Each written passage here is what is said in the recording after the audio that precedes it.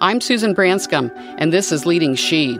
The group then moves on to the next candidate, which are often the male candidates, and then they move on and talk about them more in a business, what are they accomplished, are they capable mode, instead of, what is their personal situation. Pat Taylor Woodyard has had a long and successful career in the male-dominated environmental services industry. Her professionalism and ambition are impressive. She believes women and men need to confront gender bias when we see it or experience it, so as to stop it in its tracks. Only then can we hope for change. She cautions women about oversharing at the office around home life struggles and how this can affect career advancement. Enjoy listening to Pat. Today I have with me Pat Taylor Woodyard, and Pat is actually my second cousin. Her mother and my father were first cousins. Their fathers were brothers, and we share the same great-grandparents who are long deceased, but Walker Branscombe and Cora Susan McPeak Branscombe. So we are related. We are cousins, right, Pat? That's right. Pat, I'm very excited to have Pat here with me today. She is the Chief Strategy and Development Officer of Weston Solutions Incorporated. It's a mid-sized environmental and infrastructure firm, and it's headquartered in Pennsylvania with 25 offices distributed nationally. About 1,000 people work there, generating about $423 million in revenue. And Pat, I'm going to turn it over to you. I'd like you to tell folks, the listeners, what you do, what your company does, and get a feel for, your career. Thanks a lot. What I do is the focus on growth in my company. So in my role as the head of sales, marketing, and growth, I need to work with the teams around our organization to do what's necessary to get to growth, to meet our growth targets both on the short and long run.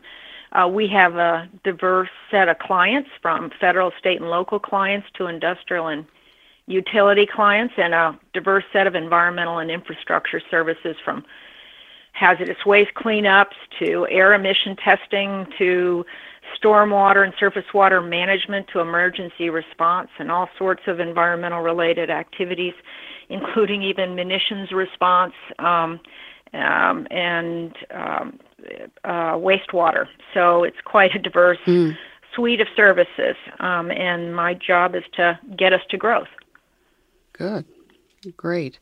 Give me a little bit about your personal background. I know some of it, but I know you grew up in Cincinnati. But give me a little feel for, where you went to school and some background there, personal background. I went to the Ohio State University. That's where I graduated college with a Bachelor of Sciences in Natural Resource Development, which at the time was a brand new environmental degree since I started a long time ago in my field.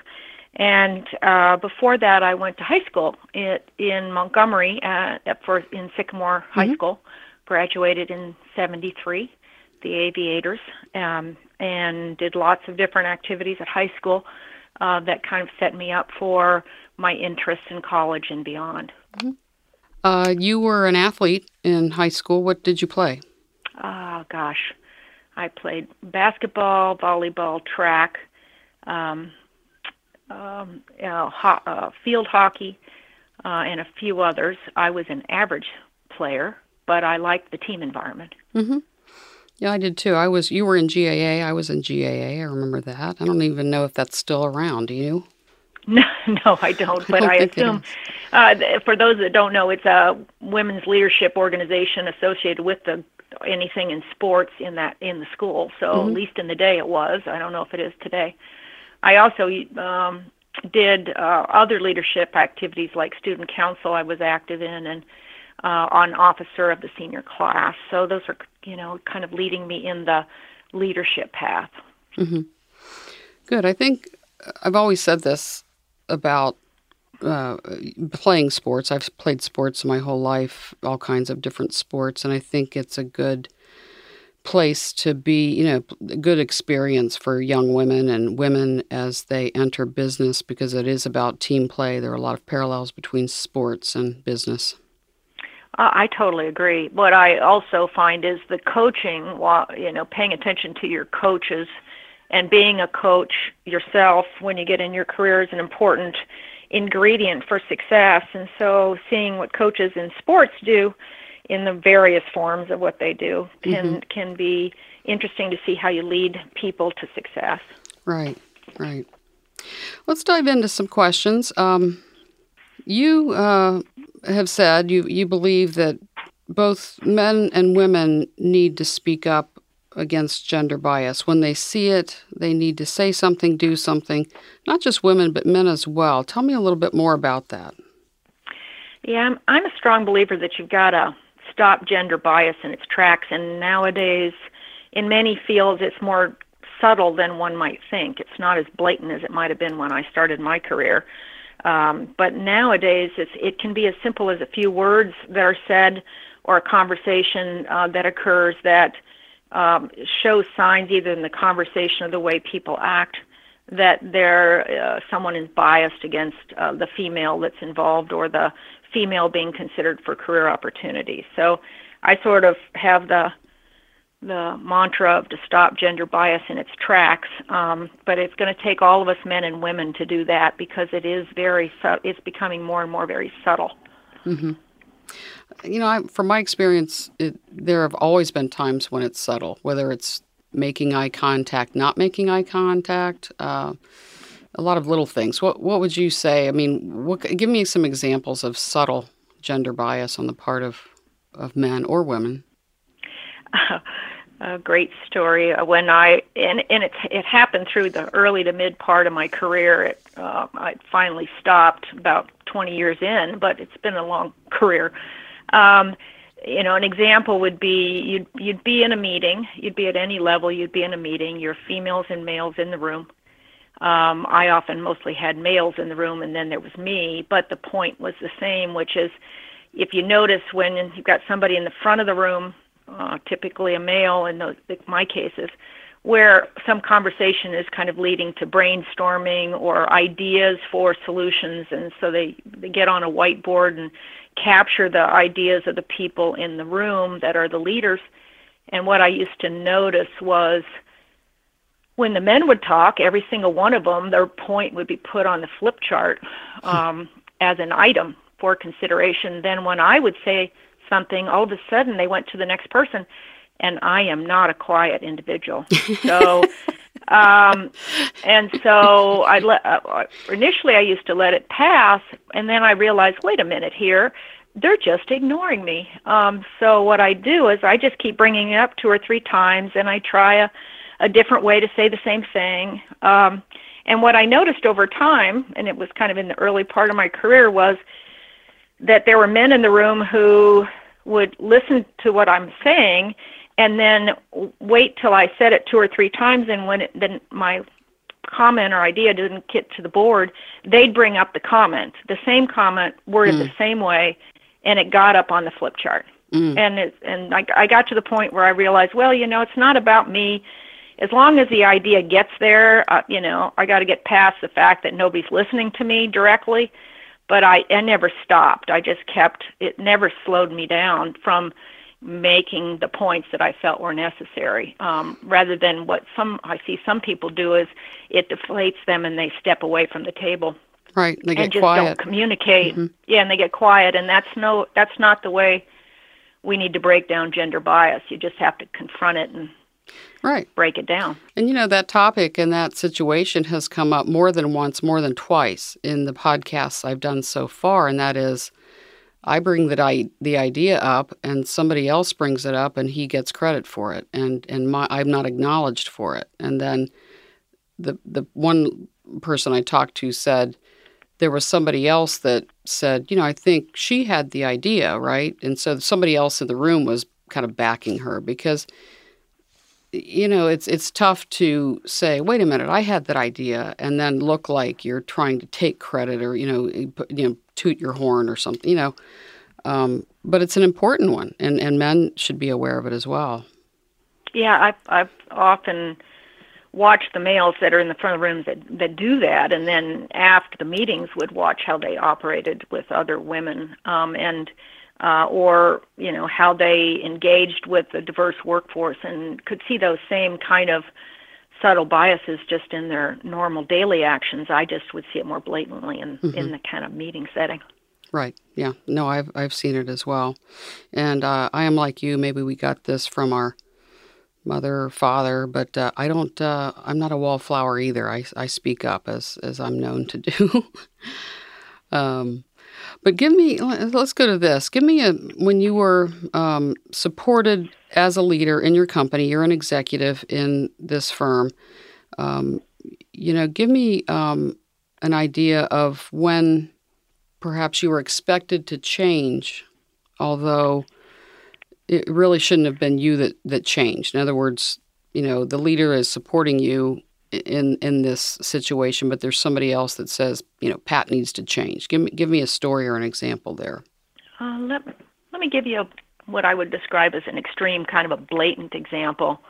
In this time period, it was the 1990s. And again, a male-dominated industry that I is in currently.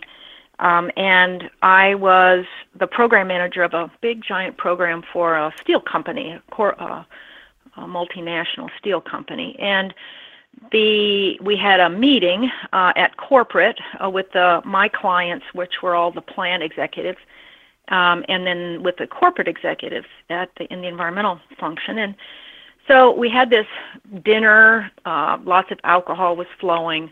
I had invited the top executive of the company I used to work for to attend that dinner to meet the counter executive on their side. And as the alcohol was flowing, eventually through the evening, the executive on the client side made a derogatory comment to me. I was the only female in a group of 12 males at that dinner, and the outspoken executive male made a derogatory comment and then proceeded to look at my boss, our executive, and say that I needed to change because I needed to just follow suit, and it was on a particular subject, and that I needed to know my place. And the executive on our side, surprisingly to me, I'm very proud of him. He's no longer with us, but quite the leader. He turned over and looked at the executive and said, "No, she doesn't have to change. You do." Times have changed, and women are in the workforce and leading everywhere, and you just need to get used to it. So I thought to myself, wow, that was cool. Yeah. How long ago was that? That was in the mid-'90s. Mid-'90s, yeah. And what if the executive had supported you? They both said, "Yeah, Pat, he's right. You need to change." What would you have done then? Oh, I would reflect on what I had done. Let's say I'd communicated a certain way or behaved a certain way, or maybe it wasn't the right setting, or whatever the circumstances, and I'd kind of reflect on my part of the story and then say, am I correct, am I not correct? And if I believed that I was right or was doing the proper thing, then I would probably have a straightforward communication with that person offline to understand their perspective and then share mine. And if we still disagreed, depending on what the situation is, I might go to someone else in the organization at their peer level, depending on what it was. Or if it was extreme and I saw a pattern of it, I might decide that's not the place I need to work. Yeah, good plan. Good plan. But I think there are examples, I can think of plenty of examples where women would, I think, withdraw from that and go along and say, well, maybe I need to change. Maybe these guys know what they're talking about. I see that. And I think it's we have to stand up to that kind of thing. I really do. Yeah, I actually saw that not too long ago. I was at an office, and though I took a group of people out to dinner, and we were having a conversation, and it was majority were women in that dinner, kind of accidentally, and we were chatting about communication, and we got to a point where one of the individuals commented that they brought up their ideas but were shut down, their words shut down by the person in front of the room, which happened to be a male. And I said, so what did you do about that? And they said, so I didn't ever speak again. And so I said, that's not the right answer, Right. So if you believe in what you were communicating, then just because they shut you down there, you should have gone outside of that discussion and shared that fact that that's how that felt, and that, provide your opinion. They don't have to necessarily like or take it, i.e. act upon it, but they do need to listen. They do need to listen, yeah. And it's not going to change if they don't, if you don't speak up. Right. Yeah, I remember, and we've both had long careers, 40 years, and you're right around 40 years, a little bit more. And I remember early in my career, in my 20s, it was kind of like college or high school. I wanted everybody to like me. And as my career moved along and moved up and had more and more responsibility, managed people, I found that it wasn't possible to have everyone like me. What kind of advice would you give to women around leading as a respected leader versus being liked, or can you be respected and liked, or what advice would you give women around this? It's funny. Early in my career and even high school, college, I was wanted to be liked and kind of entered the workforce that way and realized the world was a different place than I expected. And as I got into leadership roles like you, I realized that if I had to do my job, and be effective and successful at my job, depending on what my job was, it required me to make some hard decisions. And hard decisions sometimes involves people or what people want. And I realized I couldn't do my job if I didn't do what was best for the whole, not the part. And that made me realize that it was more important to be respected than it was to be liked, because I was serving the workforce better as a respected leader than just being a liked leader and not getting the kind of outcomes that the workforce as a whole needed. Mm-hmm. Yeah, that's good advice. Let's talk about something that we've both experienced, and that is a tendency for men to, and women maybe, but really men are often in power in companies, to speculate on whether a woman is motivated, whether she will come back after a maternity leave, whether she'll be motivated then. And we talked about maybe there is a natural instinct with men to look out for, take care of women and just, look out for them. At the same time, they may be diminishing our value and questioning our motivation. But I was always a career woman, but I did feel that people were speculating as to whether or not I was motivated after I had children. What advice would you give to men and to women around this, about our careers and what people think we're going to do, or what people think, how motivated, how driven we are, despite families or despite what's going on with us? That's a real important topic, Susie, because I've seen that my whole career, and I see it today. It hasn't changed all that much, and the ramifications of it is it's in its unintended consequences. It's slowing down women's movement up the career track. Let me describe a little bit. Mm-hmm. So I've been in leadership positions most of my career, and that means I'm at the table and have always been at the table where people were being considered for the next position up, or the next challenge up, or the next task up that was going to grow their career. And candidates always get brought forward by whoever is in the room. In the early to mid part of my career, the candidates were always men who were brought forward, irrespective of whether there were women candidates. When women candidates were brought forward, and even today when they're brought forward, for whatever reason, and I've always perceived, again, I'm not a psychologist, but I've always made the assumption that because men are either fathers or brothers, it's their natural instinct to protect the woman, and thereby they're, in some cases, I'm noticing they're overly sensitive to the situations that women face juggling work and life, work and family, work and children. Maybe they're even a single mom and they've got children, so it makes it even more challenging. And so they make preconceived notions about the person's ability to take on the next level, to travel for their job, to work longer hours, or whatever the situation of the job requires. So what happens is you get in the room and comments come up, and men and women both need to pay attention to this. Comments come up like, oh, but, she's a single mom. Oh, but she really might not be able to travel because she's got some gender care needs that she has to deal with.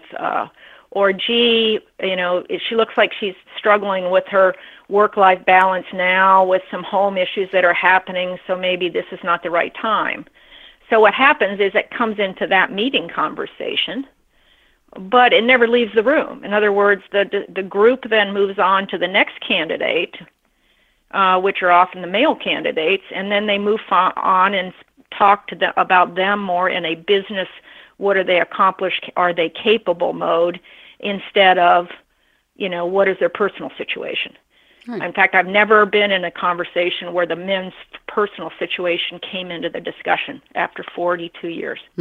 But in women's, it's invariably brought up if there's something visible or they know that might be a challenge, so that it doesn't give the woman the opportunity herself to make that choice. Right. My recommendation for men and women is, give those women the choice. Ask them whether they would be like to be considered. Don't prejudge. Don't speculate. Right. And for the women, what I would say, and I, tell me if you agree with this, and that is, and what I've done in my career, I would interview for positions, and I would say, I know you can't ask me this because it's, illegal to discriminate based on me having children or me being married, but I'm very motivated. I'm ambitious. My career is important to me. And I would say it throughout my career just to let people know in case they were having these side conversations about whether I was motivated and going to work hard or not. I had to remind them as a woman, because these things, conversations do go on, right? Yeah, I don't think that's a bad idea. I based on where I was in my career, I just kind of pressed along and proved that it didn't matter. That's not the best choice. I like your choice much better. The thing I do notice is that some women, and it wasn't me, some women would come into the workforce in the workday and they would express what happened at home. They would share, in their sharing mode, share what the challenges of their life were, and juggling, and may come across like they're having difficulty even though they don't mean to. Mm-hmm. So, my thought was, gee, you don't see men doing that. So best not to make that kind of thing visible in my mind, mm-hmm. Because it gives people ammunition to not consider you. Right. Keep the private life private if you're having issues with childcare or issues with your husband or housework, whatever it is. Keep that there so people don't think, well, she has this going on and that going on, and make excuses and whatnot. Right. Yeah. And another thing you mentioned is, the roles we play, that you thought, men do this as sort of looking out for women. And I think we don't talk about those a lot.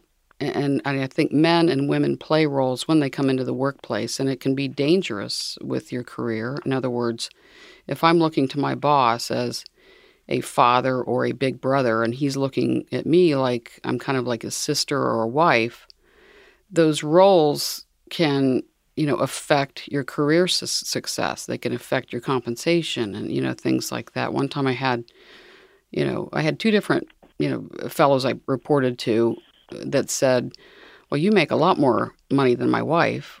well, your wife's a nurse. Not, nurses are underpaid, I believe, but I'm not your wife. I'm not, that's, I'm a female, but I'm not doing nursing work. And so I should feel lucky that I was making the money I was making. And, these roles I think can be a little dangerous. I don't know what you think.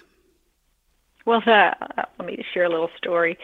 It brings up in my mind, now this is about the 2000-ish time period. Mm-hmm. The place I used to work, the top executive of the environmental business at the time, the very, very top, he sort of treated the few women that were in his sphere of engagement in a manner that looked really odd to me, sort of looked like it was a combination, depending on where we were and what we were doing, a combination sometimes of, this is my daughter. In other cases, it was like, this is my girlfriend. And I thought, something's wrong here. And I had approached the secretary of this executive, who's since retired, about my comment. And she looked at me and she said, I have to share a book with you.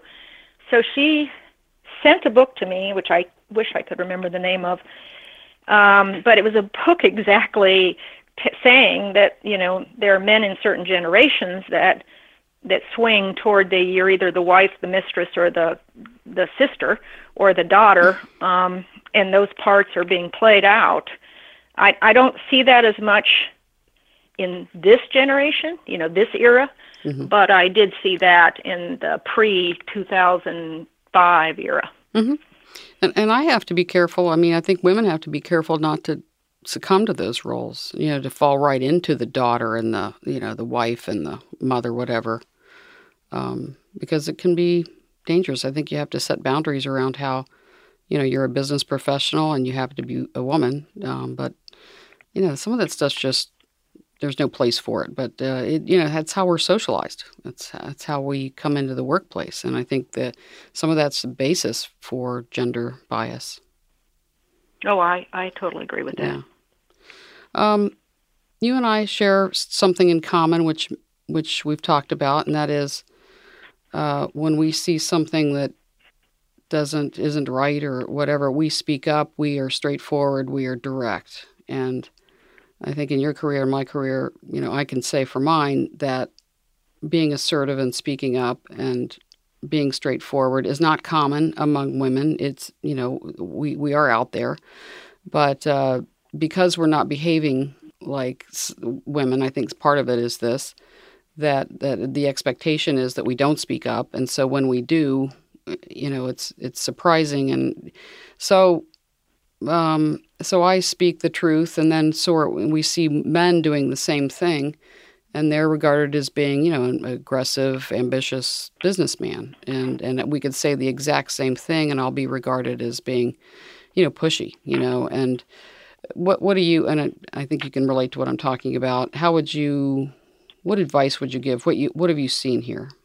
Oh, I totally agree with what you're describing. I will say, having, in being in the first generation in the environmental field as a woman professional, I would not be where I am today if I wasn't straightforward and direct. Although I would say all along that path, most of the way down that path, it made people uncomfortable that were men. I mean, because I was not behaving the way they expected a female to behave. Right. And that put me in the oddball out category. But if I would have stayed, not communicated, not been straightforward, not been direct on the issues, I wouldn't have been driving change in the organizations I worked. I wouldn't be pushing the envelope and stretching people's capabilities.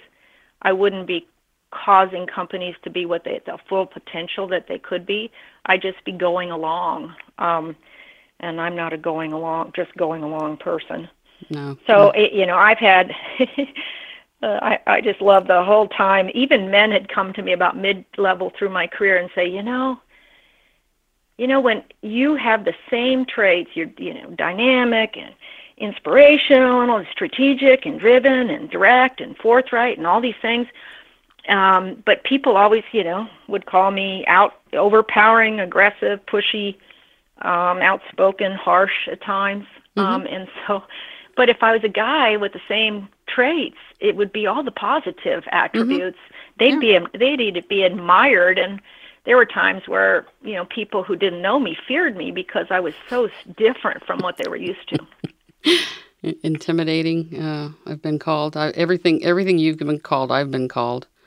I've had success, but not everybody's going to like us. Not everybody's going to like that style. But we do effect change, and our hearts are in the right places, and we see things, and we speak up. And often I'm the person that speaks up when everybody else is saying, "Susan, say something." It's like Susan says something, Oh, I a little story with that back, and I guess it was about the 2000 to 2010 era. I was in senior management meetings, and by then I had worked with my company a long, long time, so everybody knew what they were getting if I was in a room. And then when issues that were difficult were popping up, and I would communicate my truths in the and essentially they were rejecting them, and I disagreed wholeheartedly. I would go quiet, and the executive in the room at the time said, we're going to take a break, and then he took me outside of the room, and he said, "We are in trouble when you're quiet. So what are you thinking?" So when the break was over, they regrouped and moved in the direction I was trying to get them to. So it was pretty hilarious. Yeah. I remember when I worked in as a lender and a corporation, and it always gave me great reviews. And the one weakness was you need to learn to take no for an answer. That was the weakness, So I ended up leaving that corporation and starting into something that was more sales oriented. And so then I wouldn't be paid to take no for an answer. So, yeah. Well, I was curious about your background with your company. You've been with your current company a couple of years, and you've had an very impressive career in your industry. You were with the previous company, though, for 30-some years, 32 years. Just wondering what happened to make you think it was time to leave? You decided not to retire from that company. What happened around that move? Well, funny you asked that question. There was a lot of things going on at the time for the company I work for. They were at the end of their employee ownership model. They were, $4 billion company, and it's also in that geography, the CH2M Hill. They were financially having trouble because of some problem projects in other countries. And the combination of the employee ownership and problem projects was having a series of years that were difficult financial years for the company. So they were looking to be bought. I was in senior management, which, when you're merging with another company and you're in senior management, you really need to think hard about, are you going to end up 2 or 3 or 4 years down the road in the redundancy model where you can't handle more than one person in a role.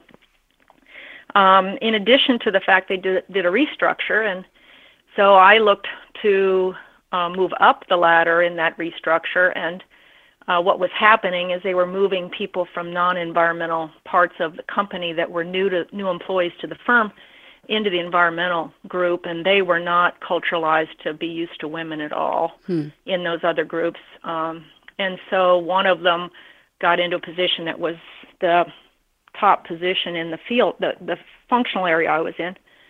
And so they had a group of executives in the room in that business working through the chairs for the positions. And so the position that would be the elevated position for me, my boss and 3 or 4 other people in the room championed me forward as the most qualified, and by far over everyone else. But the person that was a new employee to the firm and to the business group, and to environmental, said he wasn't comfortable with me. So what the group did was look for male candidates, and he picked one, which is fine, and then I got a lateral position. So the mere fact that they did that, and that was communicated to me off the cuff after that one of the what my boss quit, that that was a sign that the firm was going in a direction I was not interested anymore. So it turns out the phone rang, recruiter called, and thankfully found Weston Solutions, which is a perfect firm that it doesn't have the kind of gender diversity bias that I was starting to see again where I was working before. It kind of goes back to that subtle sexism that we were talking about, and that is, I'm just not comfortable with her, which is code for, she's a woman, she's, outspoken. I'd rather work with somebody that's like me, looks like me. It's a guy, right? Right. People tend to gravitate to who they're most comfortable with. So in that case, I assume that was the person. They did well. It's just that I didn't need to have my career stop at the point where it should be at the pinnacle of my career. Right. And you had to make a decision there. I mean, you'd been with this company for a long time, and I think the message that I'm hearing is, sometimes the company that you were working with 5 years ago or 10 years ago changes. There's something that changes. And while it may have worked for you and the culture was a fit for you then, something changed and it really no longer worked for you and it was time to make a move, even though you'd been there a long time. So the message is, see when it works for you, make sure you don't have your head in the sand and say, time to make a move and I've got the courage to do it and I'm going to do it. Yeah, then there's cases where, part of that 32 years, I would run into roadblocks here or there along the way, but they were roadblocks that I felt I could get through, get around, work differently, it wouldn't stop my career. And I continued down the path for a very many long years.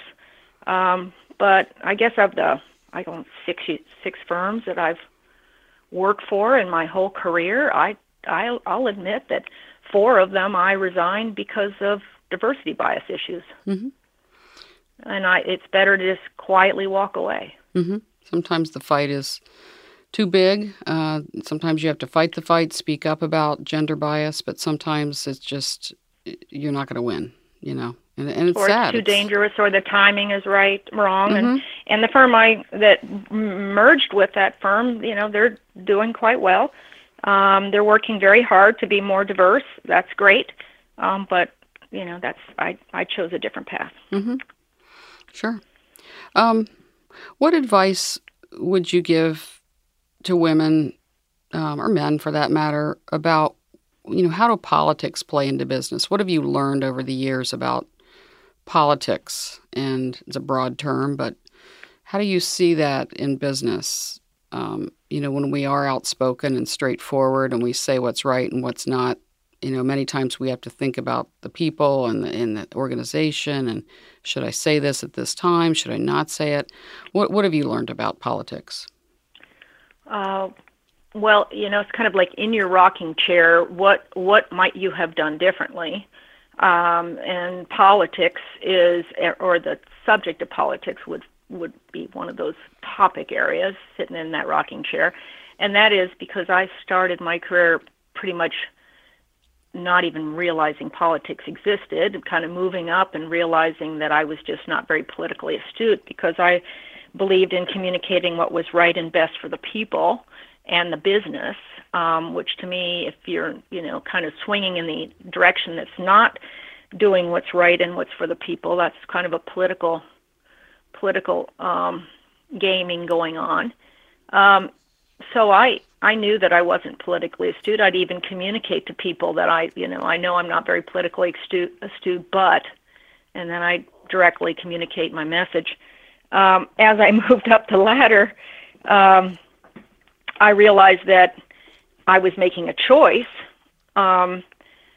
and deciding that it was more important for me to do what's right than to be worried about my own personal gain.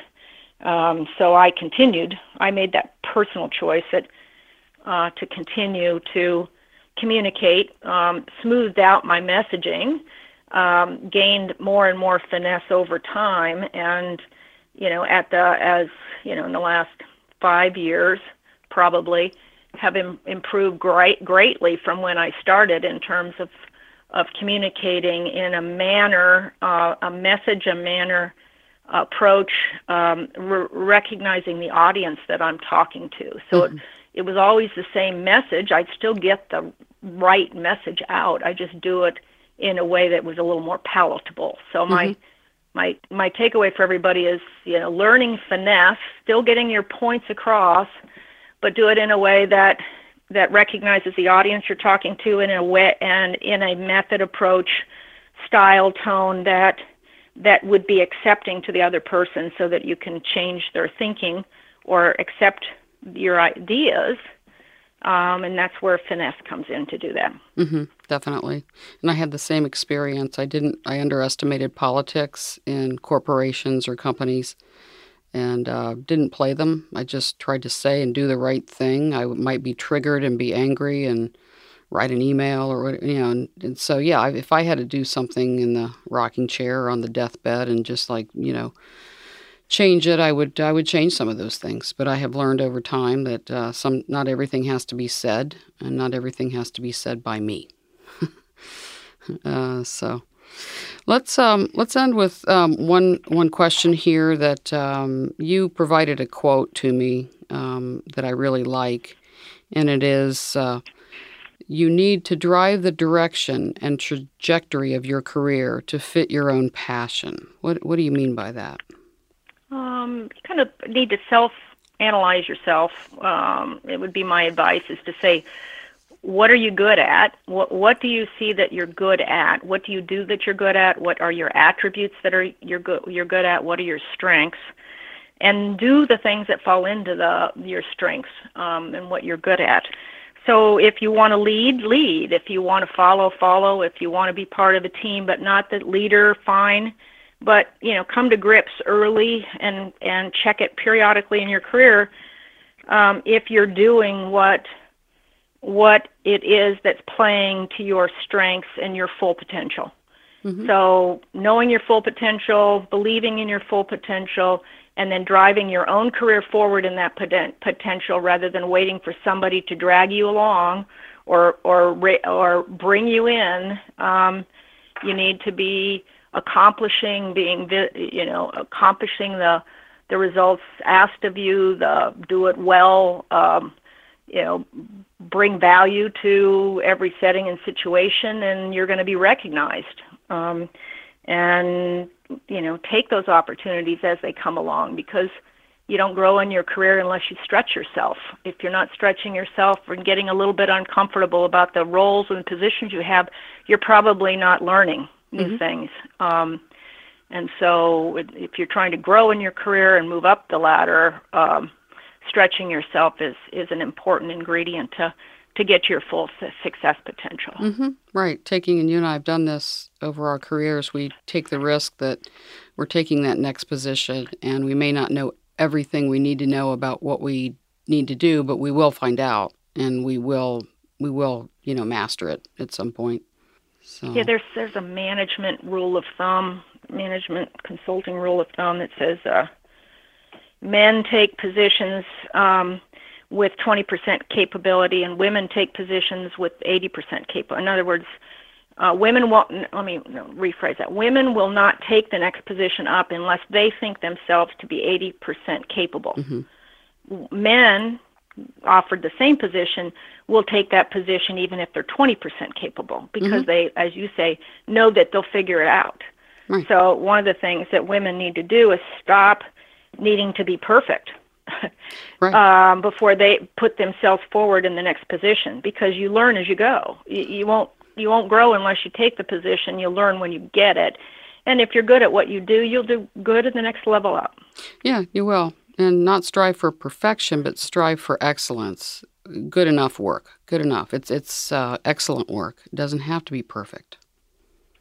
That is absolutely correct. I worry sometimes that the younger generations have a more tendency to need to be perfect, and the reality is most things don't require perfection, but they do require excellence and brought forward in what you're doing so that the work is quality.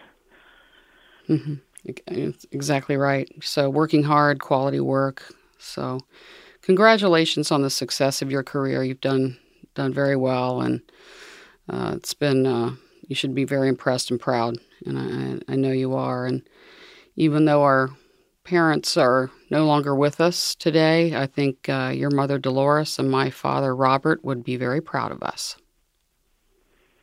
Well, I think we sort of we're just part of that same genetic line. It seems so by the way you answered the question. So I want to thank you, Pat, for taking the time today. It was great. Thank you. Well, thank you very much. It was enjoyable, and Good. I hope people take some good ideas away from this. Oh, I think so. Some great ideas here. Thanks again. Have a good evening. Okay, thank you. Mm-hmm. Bye. Bye-bye. Thank you for listening today. Please subscribe, rate, and write a review.